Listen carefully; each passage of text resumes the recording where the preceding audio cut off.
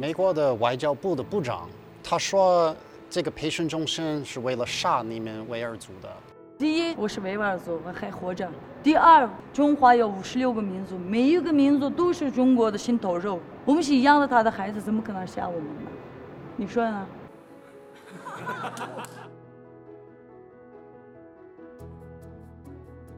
？Are you free to practice your religion? Yes. Are there any problems? No. And it's also free to not believe in anything. 您觉得僧人首先要爱国吗？那是必须的。China's been able to handle it much better than other nations around the world. Is that culture and expectations of the people, or is it about leadership or a combination? 中国的话就是集体性很强，很愿意配合这个政府的政策。你是一个中国公民，中国的一个病人，你都有生命权利，不是说你年纪大的话我就不去救你了。我能问问您觉得人权是什么吗？在一个有秩序的一个社会，没病没灾，快乐的工作，快乐的生活。活着是最大的人权，人活了才能干任何事情。You want society with freedom of everything and COVID everywhere, or you want a government effective system with no COVID? I mean, I would certainly choose the latter. 一个是生存，一个是发展。老百姓吃饱，老百姓在吃好。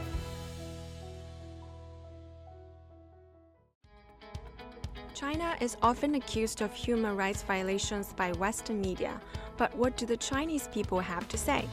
I'm Miao, and this is China Chat. In this episode, I traveled with 3 American experts across China, and together we interviewed countless people before sitting down to share some hard truths about human rights in this heavily misrepresented country. Gentlemen, I'd like to know your definition of human rights. I look at human rights as being able to take care of your family, be able to get your kids educated, be able to get your family health care access, be able to make a better life for your children and grandchildren than what you had. You can't have human rights without some responsibilities. In the West and developed countries, we look at human rights as ballot box, freedom of speech. For some, it's the right to own a gun or to say no to a vaccine. But what are the responsibilities? I think about, Thomas Jefferson's definition, life, liberty, and the pursuit of happiness. And maybe focus on the pursuit of happiness for a minute. You have to have enough material wealth to live a decent life, having the opportunity to pursue your own goals in life, having the ability to feel secure and safe. All of you have lived in China for many years. Previously, what would you have said about China's human rights? I had read many books on China, and the usual story was, if you go to Beijing, Shanghai, it looks very developed, but if you go a little bit outside of it, it's going to be dirt. So I've been very happy to see lots of places in China and also to see how the average people live. I've been on the lookout for sort of raw, undeveloped, dirt poor China, and I haven't been able to find it.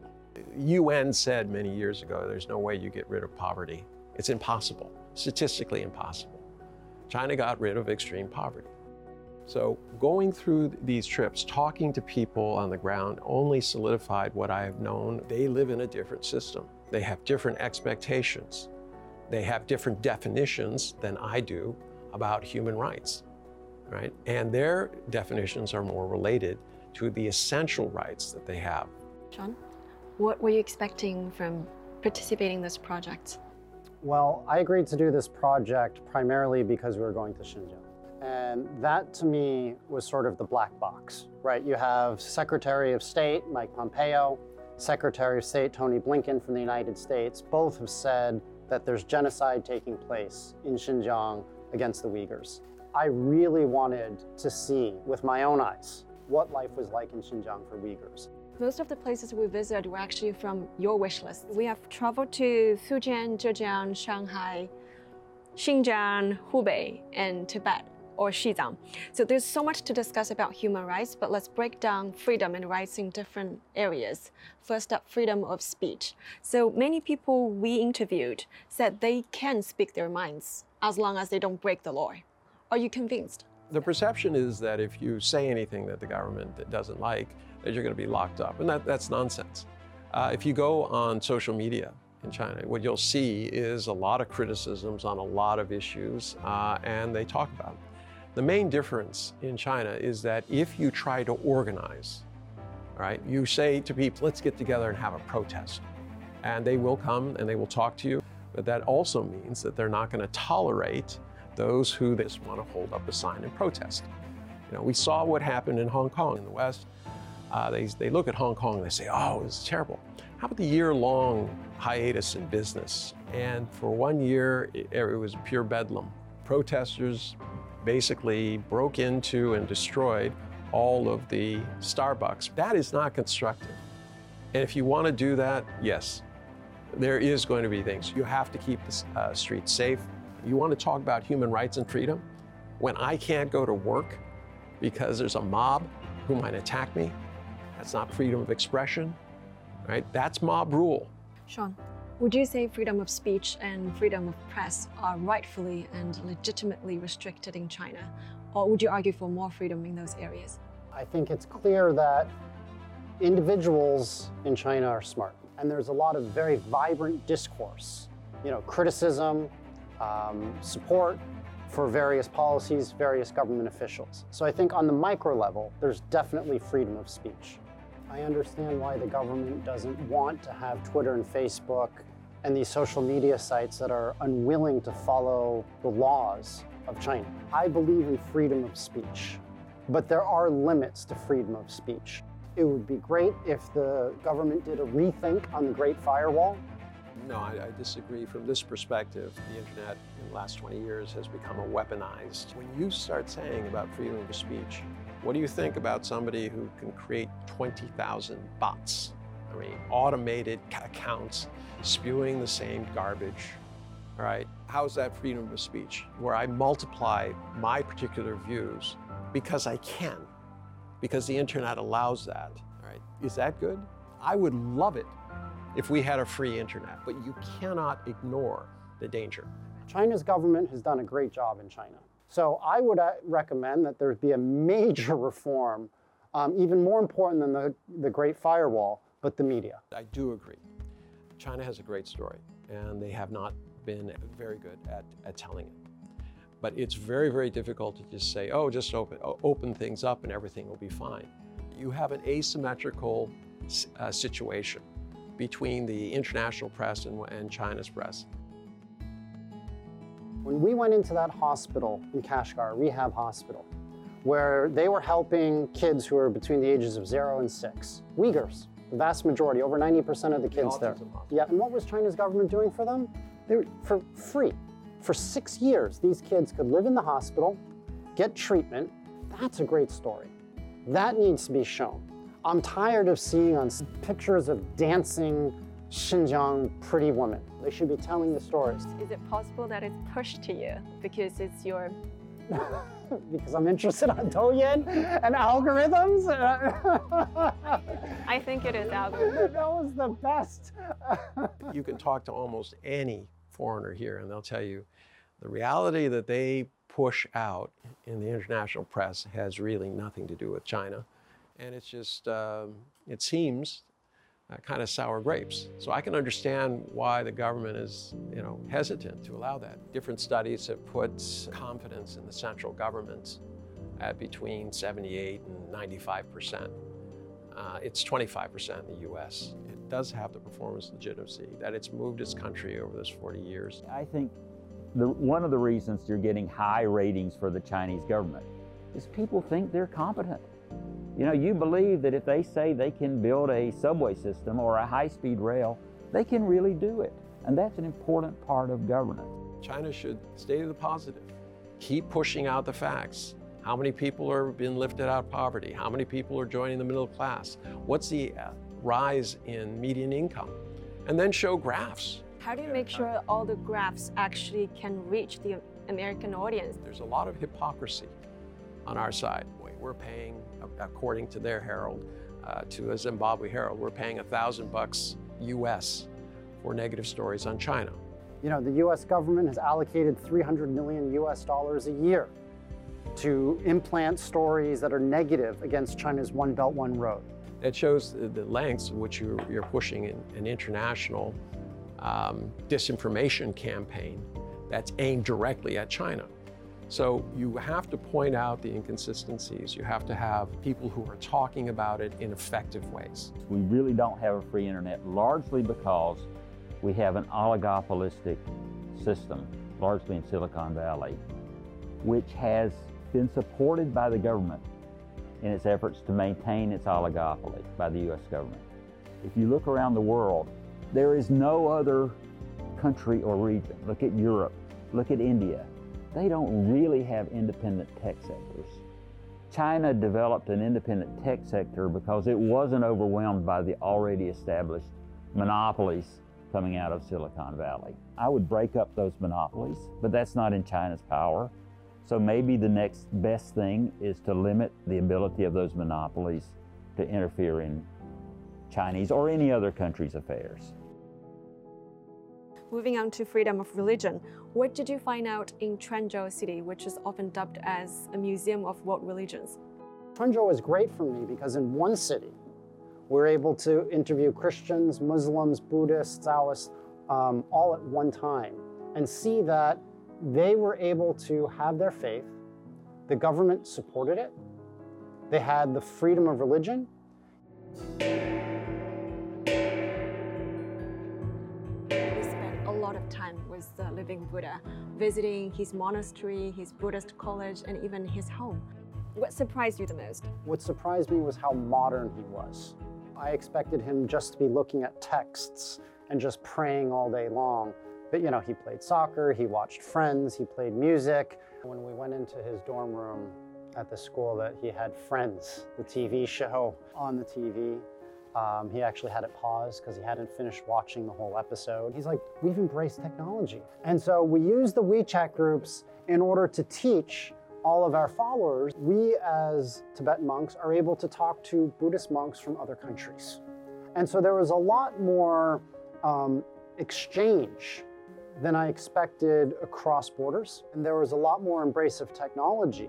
If China was against Buddhism and was against the Tibetan monks, they would shut these WeChat accounts, but that's not happening. So it's clear, A, the government is supporting Buddhism, B, the Tibetan monks are modernizing. Whenever freedom is mentioned, many also think about freedom from oppression and freedom from fear. In Xinjiang, Sean, we visited cotton farmers to see if they were forced laborers. So what did you find out? It's clear that H&M, Nike, Adidas, and all of these Western companies who are saying they're not going to buy Xinjiang cotton are hurting everyday Uyghur and Han Chinese farmers in Xinjiang. And it's based off of what I can see as a lie. We interviewed, individually owned farmer lands. We went to big cotton factories. They all said the exact same thing, that 95% of the cotton production process has been automated. They're using drones to put out, medicine and pesticides onto the cotton. They use big machines in order to do all the picking. When we interviewed the person in Akasu, he said 20, 30 years ago when he started in this industry, a cotton employee would make 2 RMB a day. Now it's 300 RMB a day. He can't even find Uyghurs or Han Chinese in Xinjiang to hire because they're not willing to work in cotton picking because there's so many other job opportunities. So first off, I didn't see any forced labor. Second, it's clear that it's mostly an automated process. Third, whoever is actually working in the industry tend to be the owners or people hired from other provinces. So I think Tony Blinken, the Secretary of State of the United States, who's been very vocal, saying that there's forced labor in Xinjiang, has to provide true evidence, or he has to recant and apologize to the Chinese people. Thanks, Sean. Also, in Urumqi, we interviewed a survivor of the 2009 terrorist attack. She actually burst into tears when she talked about how her colleague's husband got killed right in front of them. So I wanted to ask both of you, do you think people in Xinjiang now are free from fear? We asked her, why didn't you move after these terrible things? She said, no, I live here. This is my home. These people are my friends. She was running an after-school program, and the majority of the children were Uyghur. Second, it was more important to me to see the children And no matter where I went, the children were out playing. They were on the streets. If I'm afraid, I'm not going to allow my children to be running around unsupervised. I would look out as we were going through these miles and miles of countryside, and everywhere I saw these children out there playing. I saw people working. There's no way you could have foreseen where we were going to go, so this was not planted. This is simply life in that area, and the juxtaposition of everything that is said outside of China about what's going on does not fit what we saw. So after all those terrorist attacks in Xinjiang, would you call anti-terrorism and de-radicalization measures justified? Absolutely.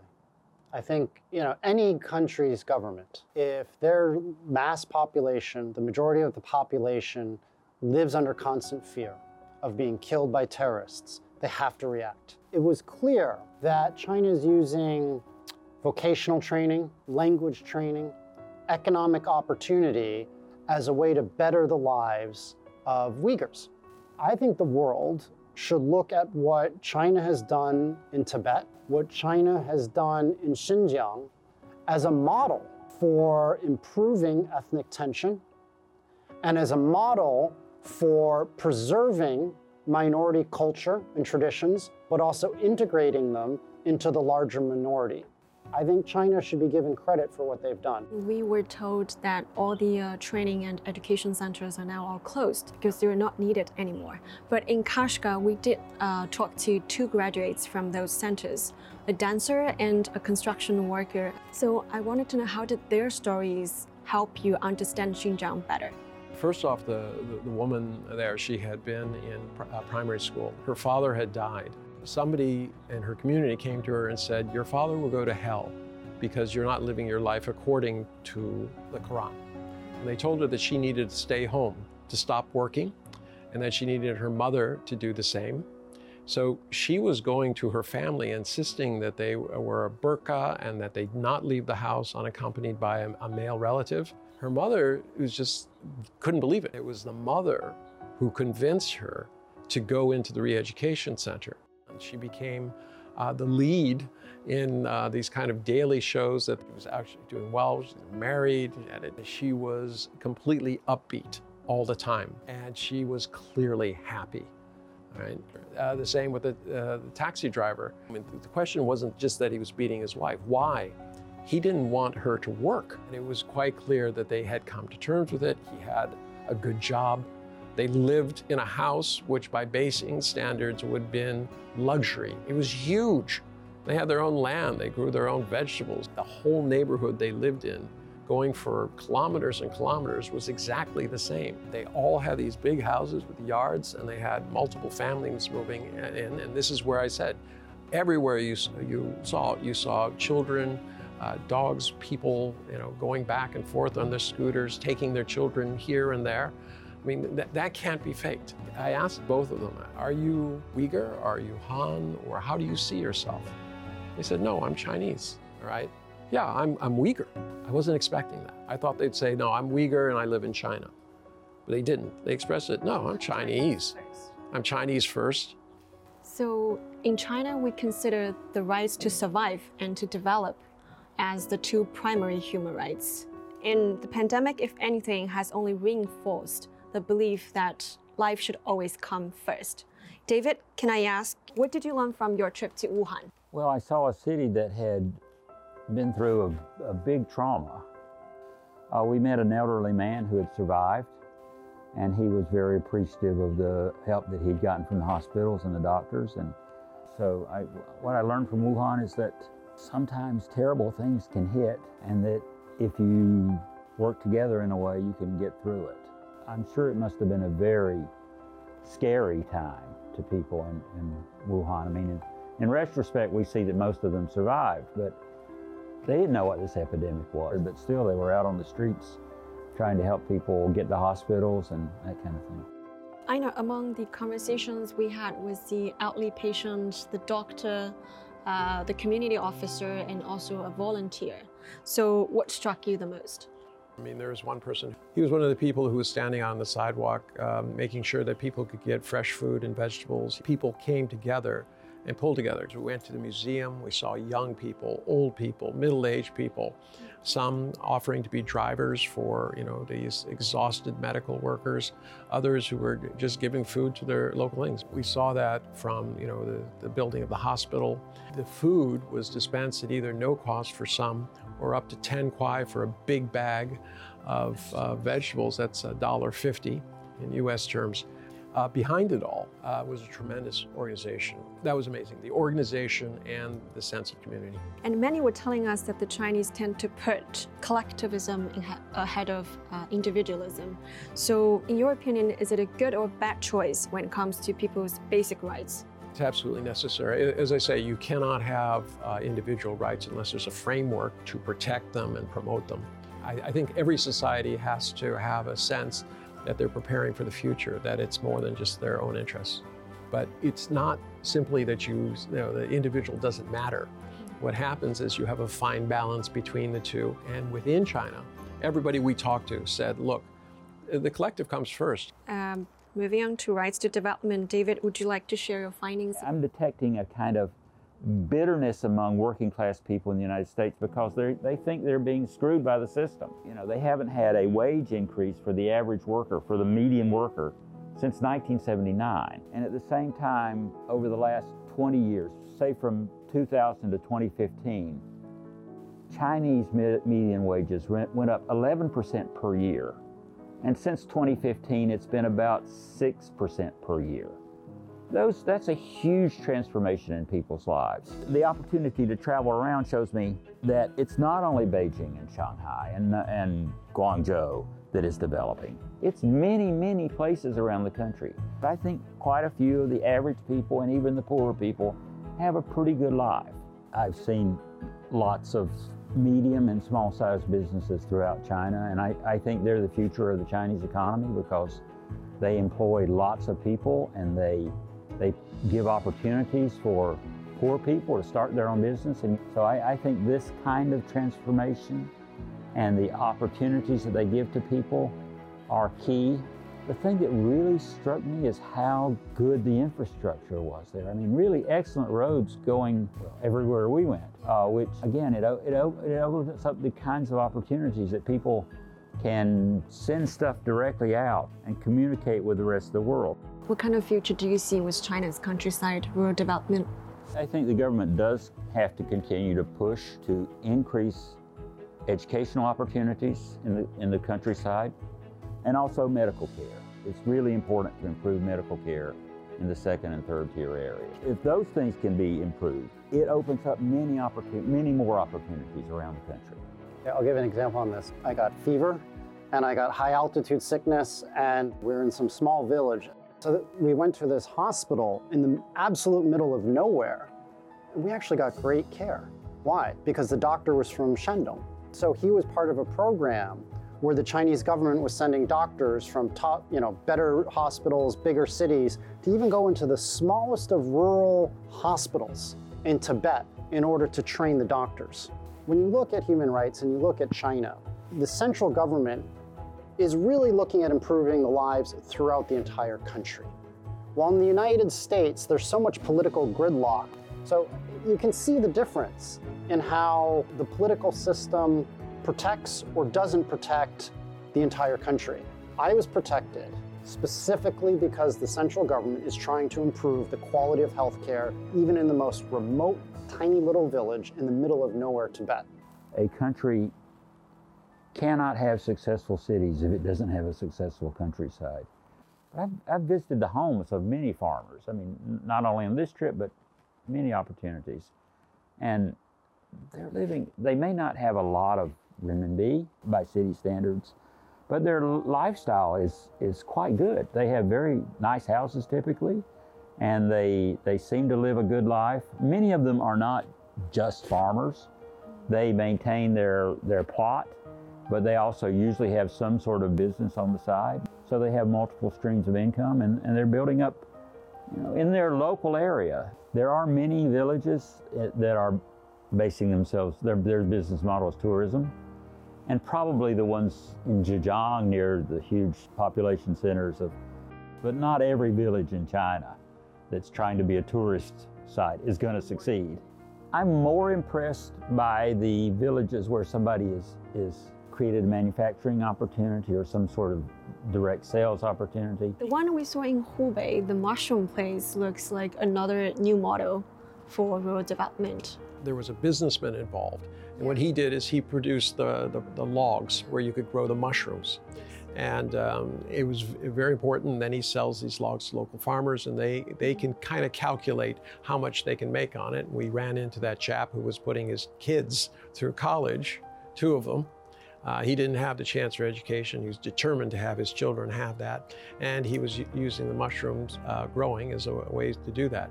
But what's important is that the government is a part and parcel of that. It's not just left to the local businessmen. They're supported in that. One thing that did surprise me is the amount of guidance which sort of local small businesses can receive. Many of the former farmers, they're smart people, but they may not have had the opportunity to go past the 4th grade 50 years ago or 30 years ago. And so they need some kind of help to identify what the market is and to figure out what the comparative advantage of their city is. And there is this interesting sort of boosterism between interaction between the business people and the local government. And they seem to work together quite well. I'd like to move on to political rights. We sat in on the annual wage negotiations forum of the cardigan industry at a small town in Zhejiang. You know, there are some sharp words, real sharp words. This was not, let's pretend. No, it was not a show for us.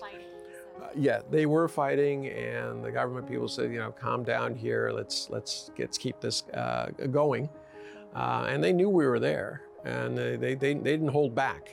And afterwards, we talked to those young ladies who actually work in the factories, and they said, well, it wasn't everything, but you know what? I'm happy because I did get an increase.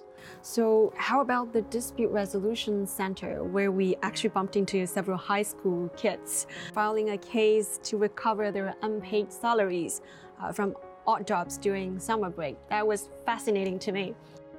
They had all the departments, relative departments in the city in one place. They said, look, we need a better way of doing it.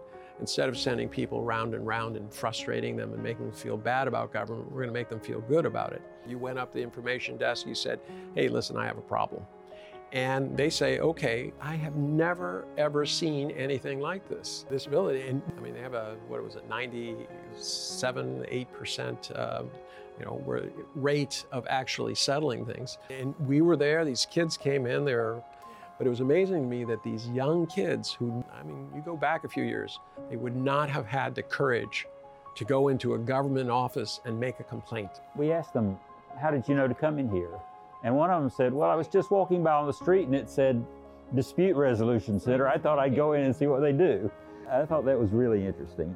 This process would have taken a long time in most other countries. I can tell you as a lawyer in the US, that kid would have been SOL. Yeah. There's no way. He's going to start a small claims action to get a few $100s? It would cost him more just to start the action. And I messaged one of the kids just 2 days ago. I asked if they have got their money back. He said yes. What I was impressed was we were sitting there and they were introducing themselves and said, well, I do supervision. And I said, so supervise what? He says, I supervise the government. His job is to catch people who are corrupt and who are misusing the process. And, it was a very funny little silence after he said what he said, and we were all kind of looking at each other and going, interesting. But the fact that he's there and that he would be part of the process and the rest of these guys know that he's there is important. Now, subsequent to that, I found out that in Beijing, they have what they call the mayor's number. And it's like a 1-2-3-4-5 hotline. I talked to somebody and they said, no, I used it. My son was at a school and they had done some renovation. When they got back in, the place smelled terribly of formaldehyde and the glues and things like that. And he says, this is terrible. He spoke to the principal and he says, there's nothing we can do. We have no place to go. His wife called the mayor's hotline. Within 2 hours, they had called. The next day, they had a meeting with the things. And the third day, they moved the entire school to a temporary place to do it. Now, this is just one anecdotal, but I talked to other people that said, yes, it does work. They get right back to you. The mayor takes a great pride in how many things are resolved. He doesn't want to hear, 90%. He wants 99 plus. I've heard they're required to resolve it within 3 days, which seems impossible. Well, no, it seems impossible for us, but I mean, we have a different sense of government and there are different levels of expectations now in China than we have in other places. I know you're going to have to cut this, but what would happen in the U.S. is the Attorney General would put you on a terrorist watch list. I think you should keep that in.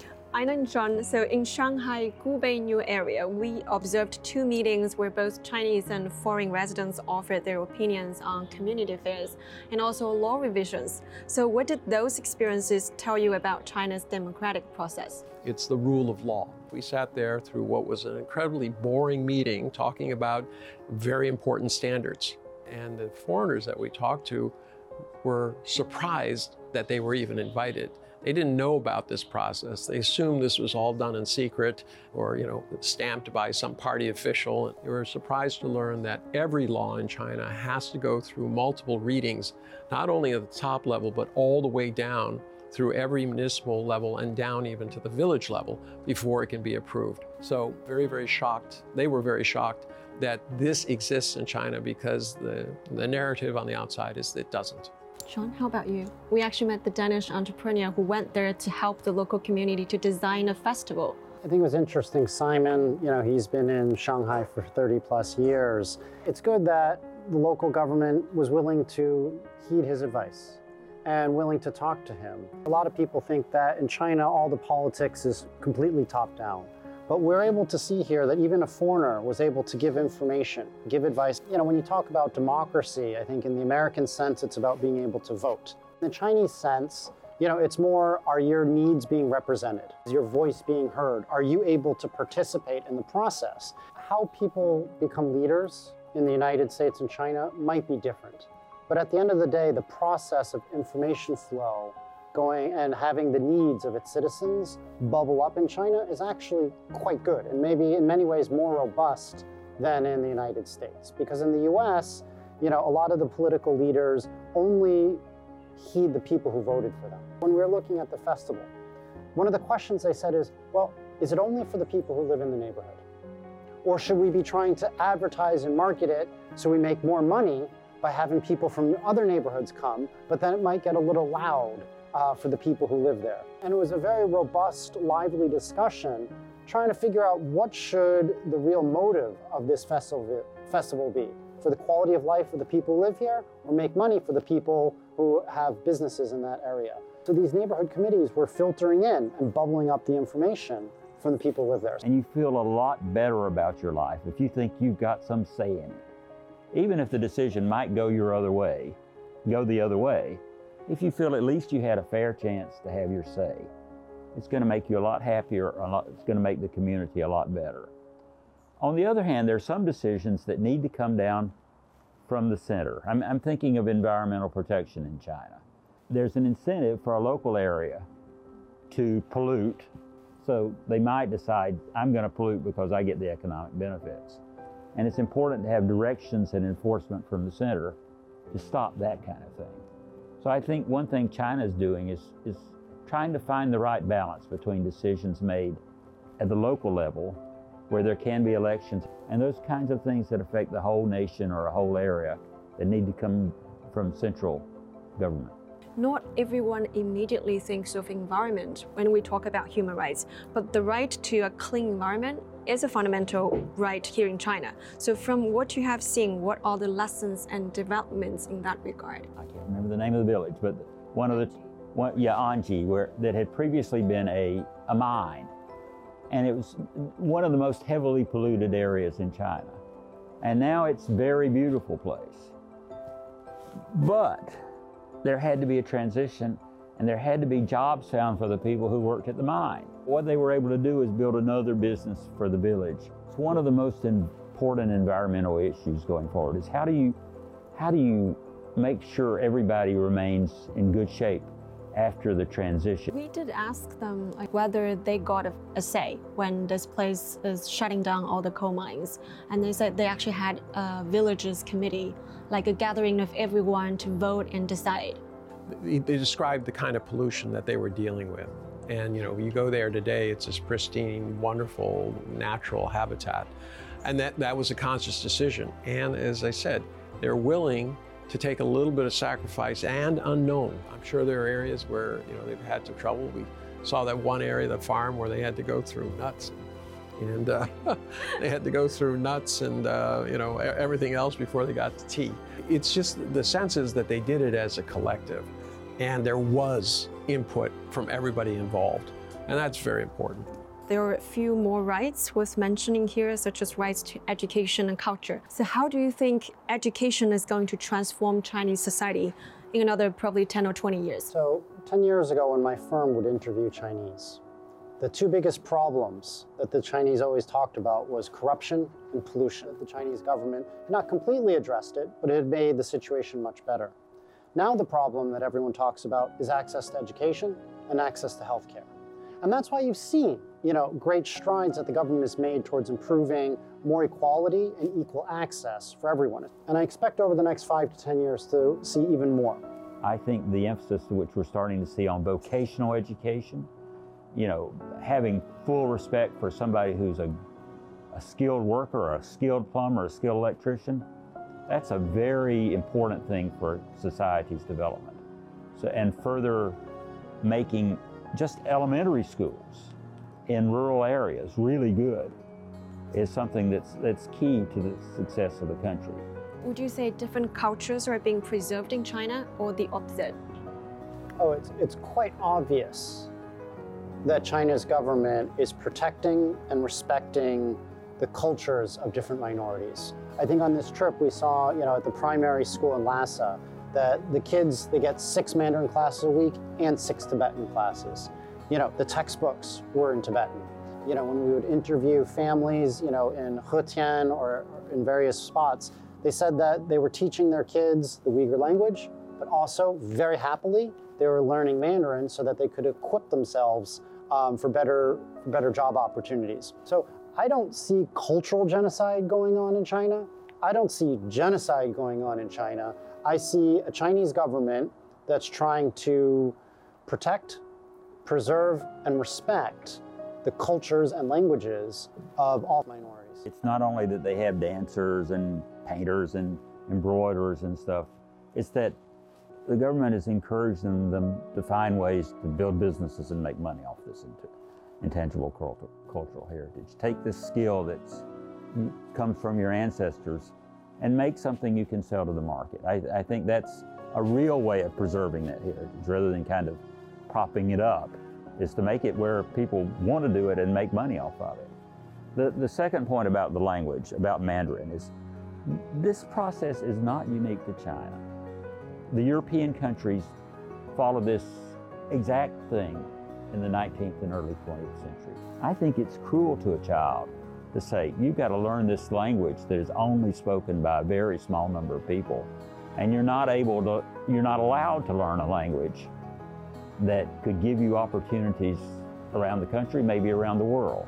I think this idea that requiring schools to teach Mandarin is somehow oppressive is just ahistorical. Germany did it, France did it, Italy did it. Once they united, they formed a common language and had to have a vehicle for educating people in their schools through that common language. Okay, gentlemen, last question.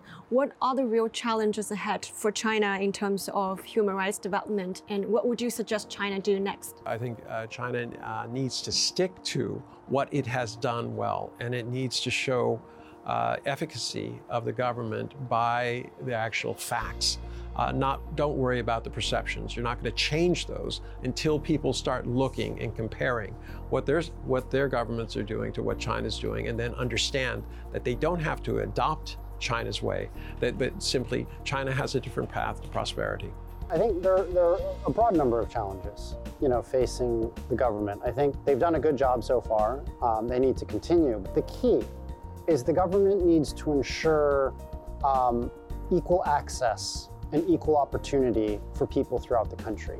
So they need to make sure that they reform healthcare, reform education, reform taxation, reform real estate, so that the poor people still have the ability to move upward from a social economic standpoint. I think that's what the government's been doing lately with the Common Prosperity Drive. I think the main thing China needs to focus on is keeping itself as a dynamic economy. To do that, you have to be a dynamic society with a dynamic culture. And that means people have to continue to feel that they have the opportunity to transform their lives. That's part of what's built China over the last 20 or 30 years. And it's really important that that continues.